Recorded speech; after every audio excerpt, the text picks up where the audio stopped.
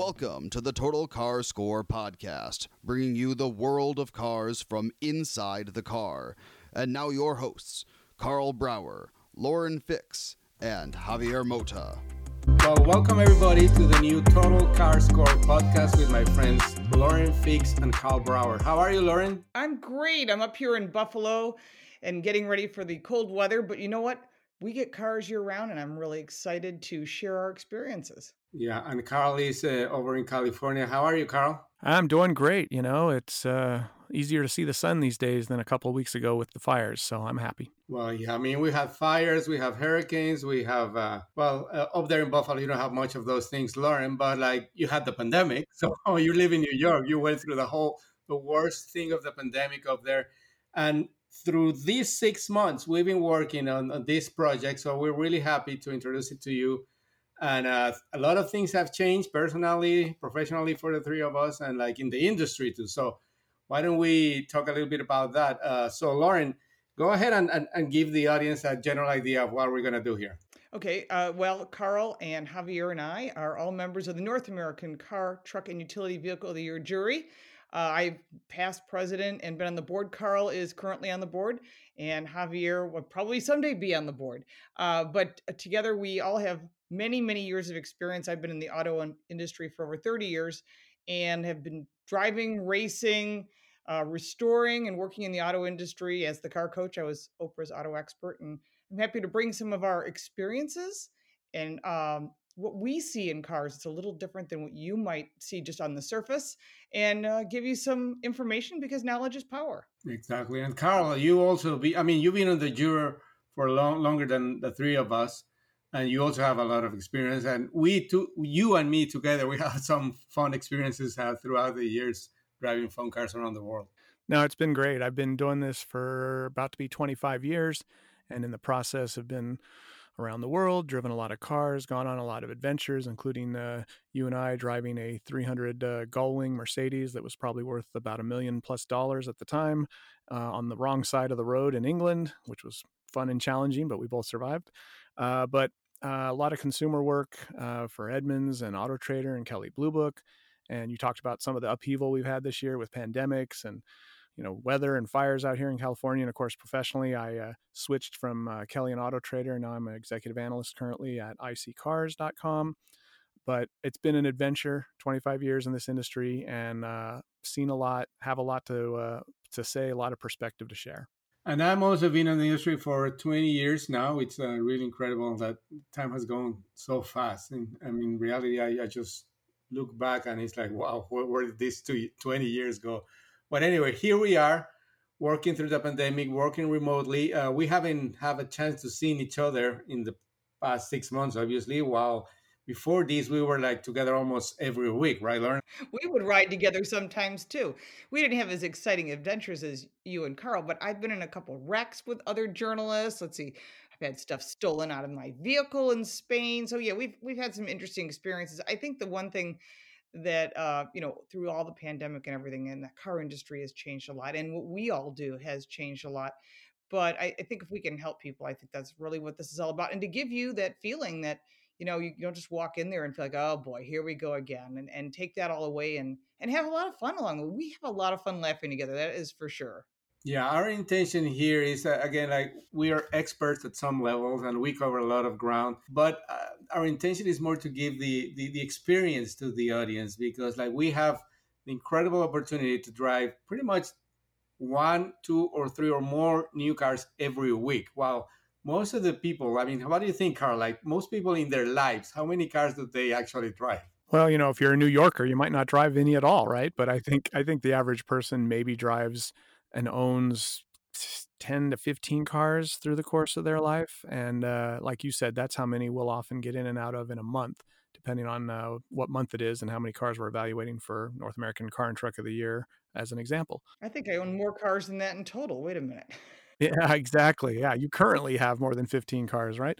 So, and I know I did a log like I audited how many cars I'd owned, and this was probably 13 years ago, I remember. And at that point in time, it was, I think, in the 30s. Yeah, it was in the 30s cars that I had owned, and that wasn't including motorcycles, which would be another add on another 10 plus. So Yeah, we have a lot of personal interest in cars, which I think, truthfully, if you're going to be a genuine automotive journalist, you have to have a genuine passion for the content. You can't just do it as a way to make money. You have to kind of live and breathe it. And I think the three of us do. Yeah, I agree with that. Lauren, on top of that, you have some engineering experience. So you're like probably, I mean, with all due respect to Carl, but I think you're the more qualified of the three of us because of that. Yeah, well, I used to design and build braking systems, suspension components, restored cars. I race cars. I actually just sold my race car partly because of the pandemic. An 850 horsepower Jaguar Trans Am car, historically significant car. But it's one of those things. Once you start working on them, and I started as a kid, you fall in love with the business. But I think the biggest part of this business that ties us together and hopefully ties the listener together with us is that passion, because you can meet anyone from any walk of life, any history. If you love cars, you can start a conversation. I have had my best friends are from all walks of life, and we just love, we call it bench racing or just talking about cars, and that passion is what you don't see in any other industry. It's interesting that you could be in, I don't know, pick whatever industry, and yeah, maybe you have some friends, but this is a common bond. This is a family. To me, like one of the most interesting parts of the industry is also the manufacturing, the planning, the all the work that goes behind the car. Because most people will get into a car, like unlock the car, open the door, turn on the car, turn on the radio. They don't realize how much work it goes behind that. And to me, I mean, sometimes I say it's like a miracle. Obviously, there's a lot of work. There's no miracles here, and nothing is given to chance. I mean, everything is planned to the most, in most cases, at least, the most small detail. And that to me is also a fascinating part of the industry. Don't you think, Carl? Yeah, it is. And I think there's a lot of people, like you said, that do not understand what goes into making a car, and it's not just four wheels and a body and a drivetrain, the engineering and the lead time, it's multiple years between kind of conceptualizing a car and then producing the car and selling the car. And all of us have probably seen where you see a vehicle hit the market and you're like, oh, just a little too late. You know that the car was being planned 3 years earlier, because by the time it comes out, the market has totally shifted and the vehicle doesn't have much appeal anymore. And that's really risky. I mean, can you imagine anyone having a job where it's like you have to do something and it's got to land in a market that's ready for it? And by the way, that's 3 years from now. So you may have some level of predictability that you think you've got, but at the end of the day, you're building something that in 3 years you hope resonates, and there's really no guarantee until that time arrives. And we've seen that a lot. Think about the Thunderbird. We all had the big hype on the Thunderbird. Had to have it. We were so excited. And there's been a lot of other vehicles too, but this one just happens to pop into my head. I mean, think about how much they hyped it, like the Camaro and everything, and a bunch of other cars. And then when it finally shows up, we're like, blah, it just falls. But then there's other vehicles like the Bronco.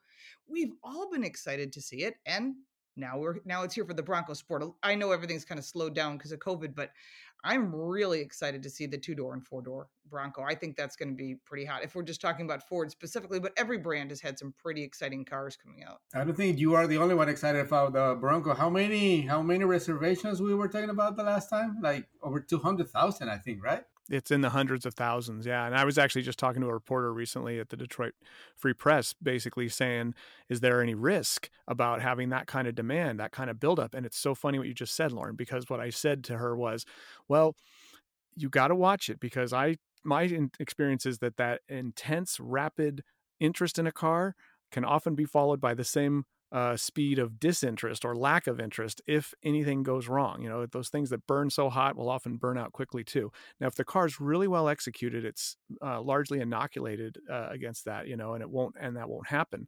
But the Thunderbird, hot car, everyone was excited, had some retro styling. And I remember specifically being in a Ford dealer picking up another vehicle, a Bullitt Mustang I was buying at the time. And just the two guys were, I was looking at the car and they just said to each other, not even thinking about me or what I was hearing, so how many orders have you had fall off for the Thunderbird in the last 6 months? Yeah, that's really unfortunate. All ours have fallen off too. So I heard two guys right there on the front lines talking about the complete, fall off of interest and demand for that car. And Ford had trouble launching it. It was delayed. There were production issues. So hopefully that doesn't happen with the Bronco. I think there's so much interest in that car, it's not going to evaporate, even if it was slightly delayed. But no manufacturer should ever be testing the resolve of their fan base by having problems at launch time. That's for sure. But look at the Corvette. That was the other way around. There was a lot of hype. There were delays that were way outside their control. There was a strike, and of course COVID and everything. But they are. I would have to say, and I've said this in my review of the Corvette on my Car Coach Reports channel, that I think it's the best vehicle General Motors has ever built on the new 2020 Corvette. Well, that's the big news of the week, not the Corvette or the Thunderbird, but like Carl, Lauren, and me are launching this podcast. So we want your feedback. Please write to us through social media. We have a Facebook page already. We got a Twitter page. So we're going to hear from you and get your questions on specific things that you want about any cars. And most likely we'll be on that car at some point. Speaking of that, in the next segment, we're going to talk a car that I think is bringing a lot of excitement, the G80. The 2021 Genesis G80. That's the correct full name. So when we come back, we're going to talk about that because we had a virtual presentation this morning, and we're going to talk about the car when we come back.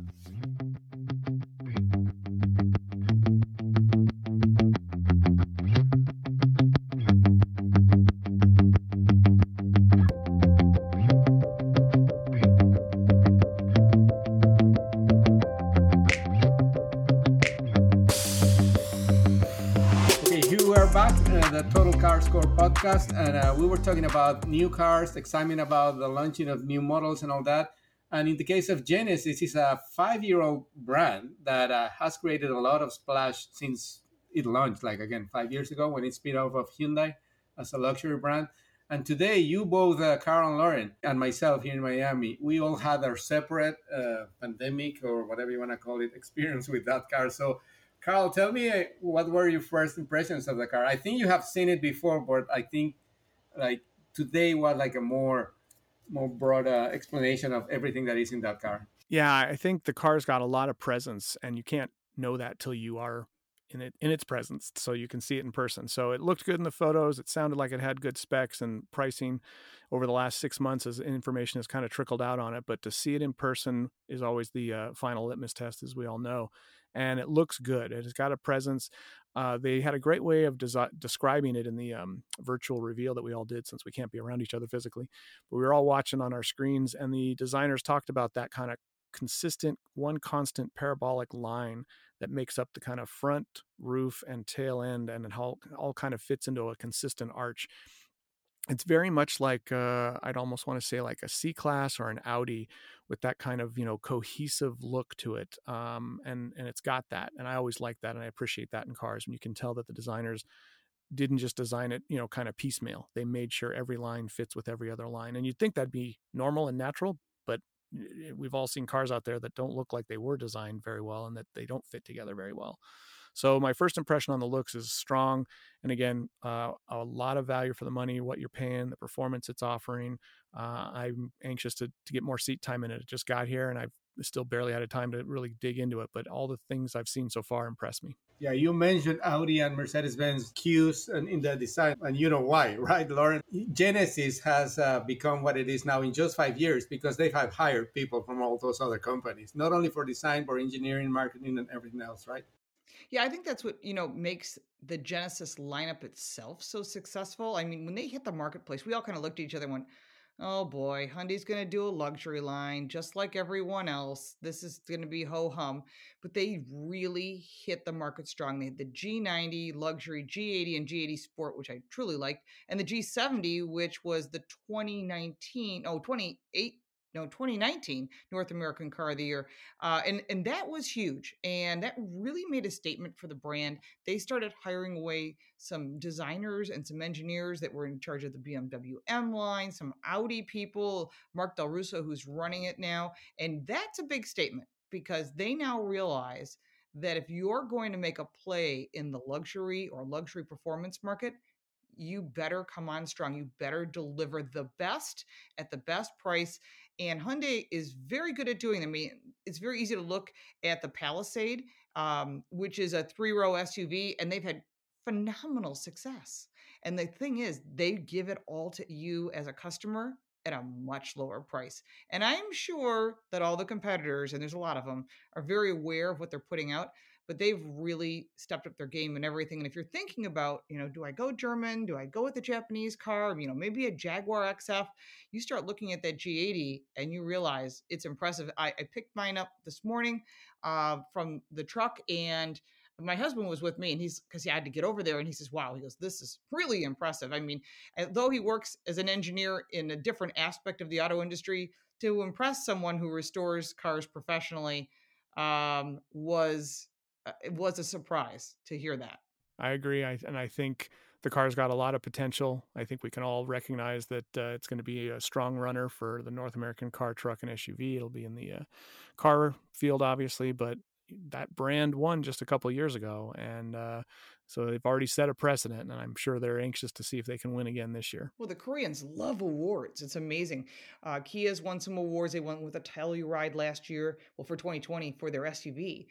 But boy, they are so excited, and they're so passionate about selling vehicles in North America. And I think that's important because, some people are like, yeah, we sell cars in North America. No. They're seriously a passionate group of people. And that makes the vehicles even more exciting, I think. What do you think, Javier? Well, yeah, it's a fantastic car, definitely. And one of the things that also impresses me about not only the Genesis brand, but also Kia and Hyundai, the whole Kia group, the Korean car industry, is how well they have taken advantage of the resources that they get basically from the government, if we are honest, because the government supports them a lot, gives them a lot of incentives, but they have taken advantage of that. So I guess it's fair game. If you have some circumstances that work in your favor, you should take advantage of that and work with that.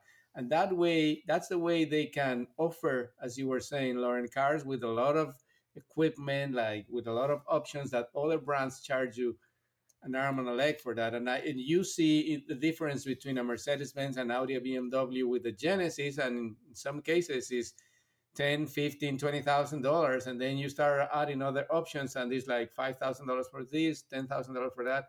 And that's one of the big factors that I think is going to be the reasons of the early success for Hyundai, from Genesis, I'm sorry, because 5 years is nothing in the automotive industry.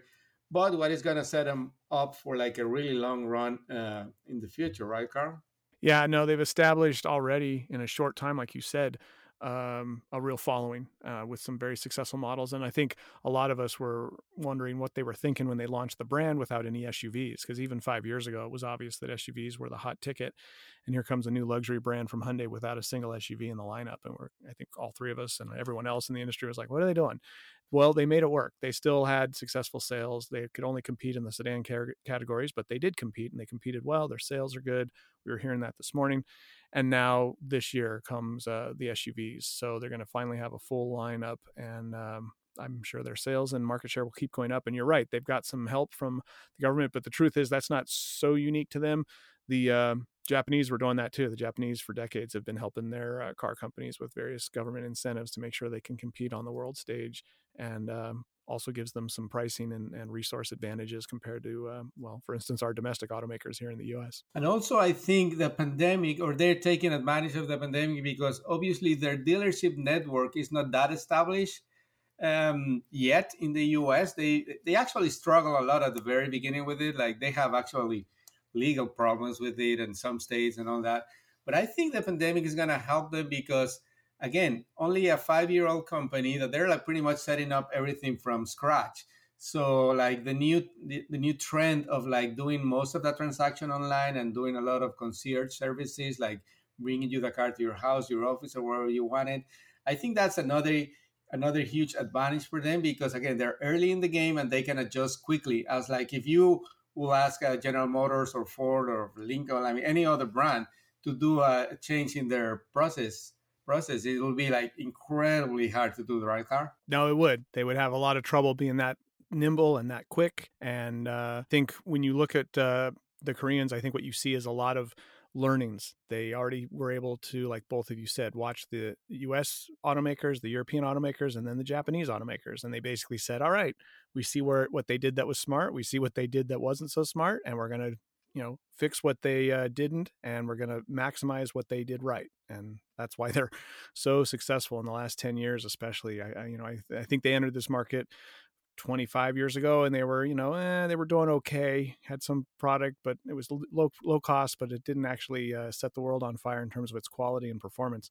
And I think they just kind of redoubled their efforts in the last 10 plus years. It's been a whole nother story. It's funny you say that, Carl, because one of the things that I noticed originally when Kia hit the market is the Japanese looked at the domestics that had taken over the market and they said, what are they doing wrong? Well, they're not packaging things. So the Germans are everything like you buy the car and then you piecemeal each type of accessory you want. It gets very expensive.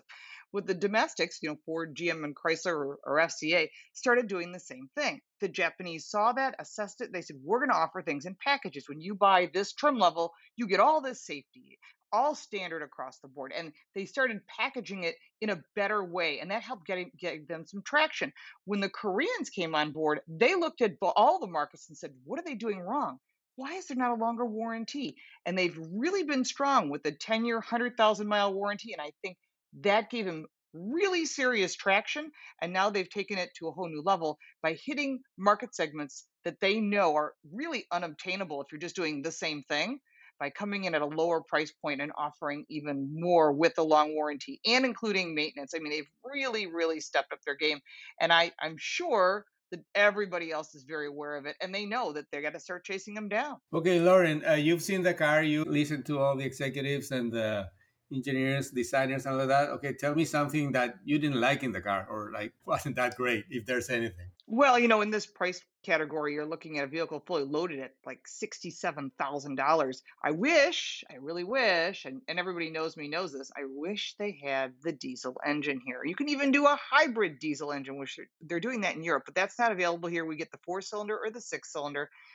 And I think it would be nice to have like massaging seats as an option. I'm not saying that's critical, but when you're going into that price category, you're going to go up against the Audi A6, the BMW 5 Series, the Lexus ES, the Jaguar XF. Those cars are really well sorted out. These vehicles really have like everything you want. And although you can buy all these options, they have to be very careful to package it properly, because I really love the big screen and I love the technology. I just noticed a few things as I was driving it, like the steering wheel needs to be a flat bottom steering wheel, sort of to blend in with what the competitors are doing. Yeah, but Carl, speaking of the diesels, you live in California, and actually in the last segment of this episode, we're going to talk about that, how California is going to try to restrict the gas engine cars.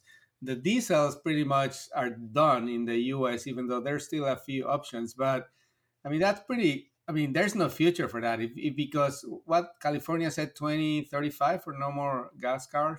So the diesel, you're not going to put a diesel car for like the next 5-10 years if they're going to ban them, right? Yeah, and it's unfortunate. I think the diesel had a lot of potential, and it fought against technology to be able to be clean enough. Diesels were hot, then they went away. Then the technology got better, and they were able to keep up again with emissions demands. And then emission demands got more stringent, and that's when some of the car companies got a little creative on how they defined how they were meeting the emissions. And I think now we're at this point where the image of diesel has been so damaged that as a private consumer, it's tough for anyone to buy them, even though the three of us, anyone who knows their engineering knows that they still offer a lot of advantages in terms of the torque and the fuel efficiency that they offer. But I don't think you're ever going to overcome that image that they've got now, at least on the consumer level. They still make great sense on heavy duty trucks and that kind of thing. And they still thankfully are available, at least on those. But as you said, we're going to get into the next segment and talk about, it's hard to even have certain people approve regular gasoline engines, let alone diesels. Well, I have to say, it's pretty frustrating to see that California is trying to make the rules for the other 49 states. Now, we know that you have some opinions as well, and you've got some vehicles that you want us to talk about, as well as things that are going on in the industry. I mean, literally anything from leasing, buying, where's a good deal? What should I look at? What should I avoid? And Carl and Javier and I really have a lot of experience, and we're happy to help you. So make sure to reach out to us on our social media that'll be listed in the description. And when we come back, we are going to talk about something I am furious about. Stay right with us.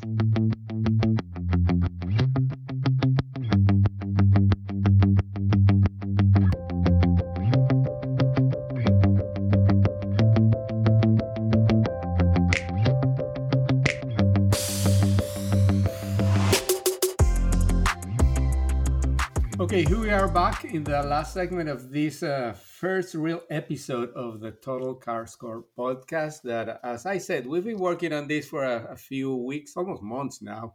And we another show, maybe we're going to share some of those experiences, like all the troubles that we have gone through. I mean, it's not easy to create these things, especially remotely. Even though there's a great technology to do it, I mean, we have to. I have to be honest. We have some trouble in the path of coming here, but that's for another time. But Carl, let's start with you since you are in California. California recently announced that by the year 2035, if I'm correct, they're going to ban the sale of new gas engine cars. 2035 seems far away, but it's only what 15 years from now. So that in car terms, in car industry term, production terms, that's like 2 or 3 cycles of a new car. So, I mean, a lot has to change for the automotive industry to adopt to that. But maybe a lot more is going to change in California to really implement that, or not at all. What do you think? Tell us from like your California perspective. Well, it's very popular in California to imagine that you're on the cutting edge, and this state is always way ahead of everyone else. And if you don't think so, just ask any of the politicians; they'll make sure to tell you that. I'm not sure I always agree with them, but whatever. In this case, we've got Gavin Newsom telling the rest of the country and the rest of the world, we're going to lead by banning the sale of electric vehicles by 2035 in this state.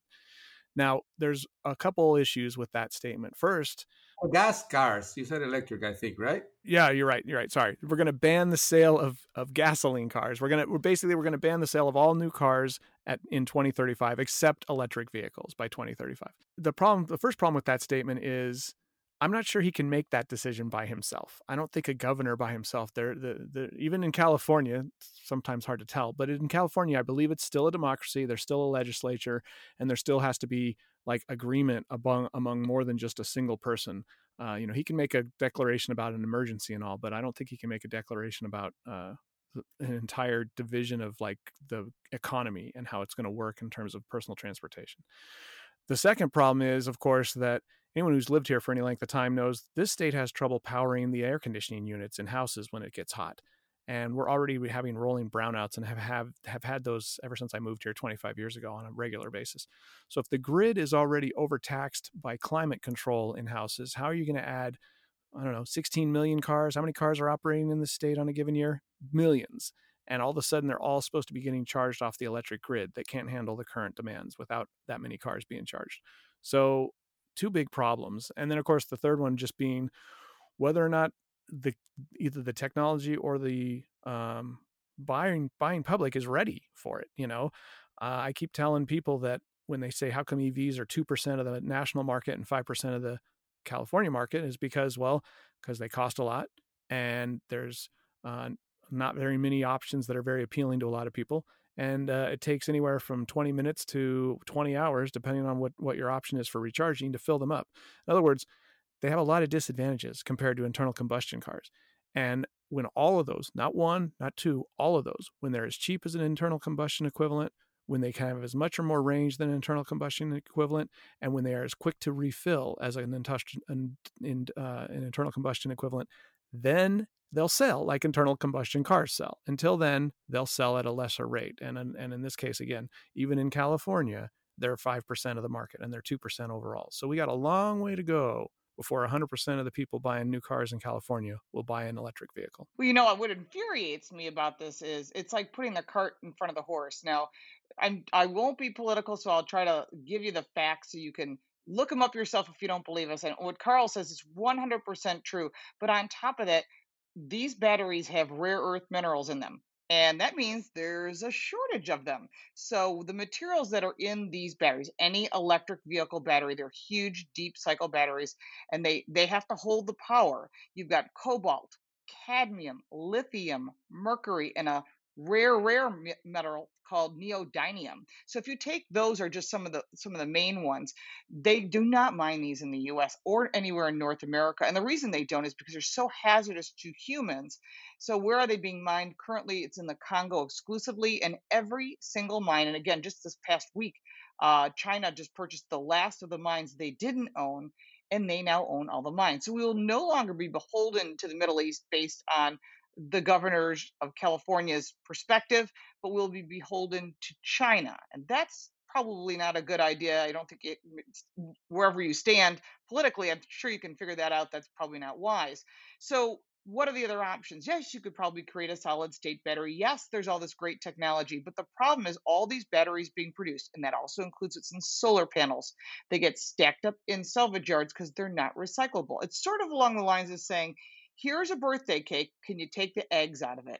No, you can't. It's part of the mix. That's called a cake, actually, the batteries. They cannot take it out. It's not recyclable. So this is a problem. So we're going to have a hazard to our environment down the road because we can't send it to the moon or put it in the ocean or bury it in the land, and there's no recycle. And because of you adding all that in, when you look at the footprint, the carbon footprint of, let's just say, an H1 Hummer, that's what you like see in the military, that 10-year footprint is substantially less in carbon footprint than that of an electric vehicle. And so people think that they're going with the greener choice. And I get that we all have our own personal perspectives on this, but we really have to look at that as a piece of the puzzle. And then, of course, the fact that the grid is old, like Carl said, and if there's not enough power right now and they're shutting down nuclear power plants, where are you getting the power from? That would be coal and, of course, natural gas. So what happens from that point forward?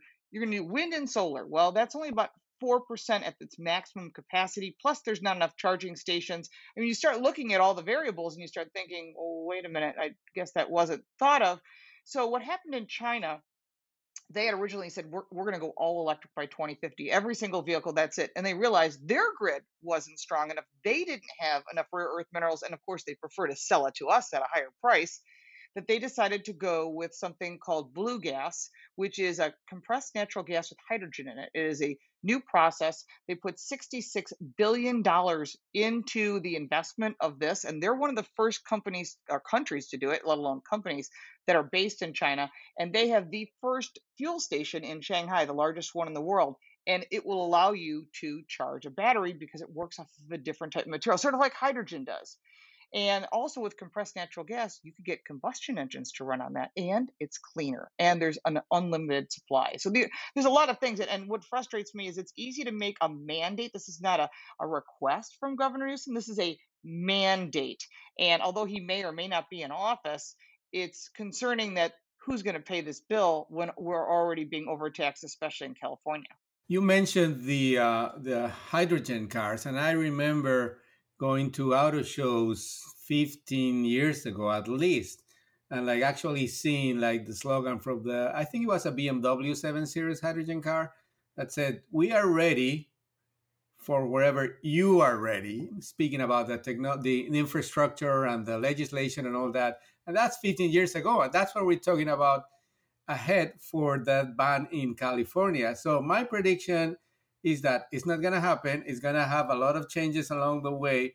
And Carl there in California is going to tell us, like, maybe in 15 years, we're still doing this. Who was right and who was wrong. Right, Carl? So yeah, we've seen this for years. We've seen them trying to tell us, what we're going to buy in the state of California. And we've seen it not work, when they were having as little as 5 or 10% zero emission vehicle mandates 25 years ago. And the time frame would come up and it would be clear that's not going to happen. None of the manufacturers could live up to that requirement, and they had to push it back 5 years. 5 years later, well, we still can't do it. 5 more years go by.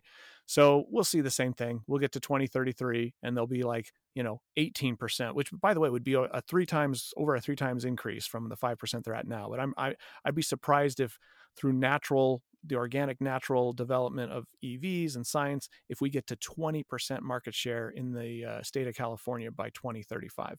And there's going to be 80% left to go, and it'll be 2033, and everyone will say, maybe that no gasoline cars sold by 2035 thing isn't going to work, and they'll reevaluate. So it made a great statement, all sorts of headlines. Newsom looked like, the hero to everyone who wants to see California lead the way into the promised land of a green future. Then there's reality, and we'll see what happens in 15 years. Well, it's going to be really interesting, and we'll see what happens in the next week when we come back with Total Car Score podcast. So this was our first real episode. I will be here with you. And again, please send us your questions. Lauren and Carl are going to give their social media hashtags and all that so you can connect with them. I'm Javier Mota. I'm at all the platforms with that name, and so look for me. Instagram, Twitter, Facebook, and it's just my name, nothing creative, KarlBrauer at Karl Brauer. And I'm on all forms of social media at Lauren Fix. It's LaurenFix. Yes, that's my real last name. And you can also find me on YouTube at Car Coach Reports, and of course online everywhere. Excellent. We'll talk to you next week. Thank you for listening. Thank you for listening. For more, check us out online at TotalCarScore.com.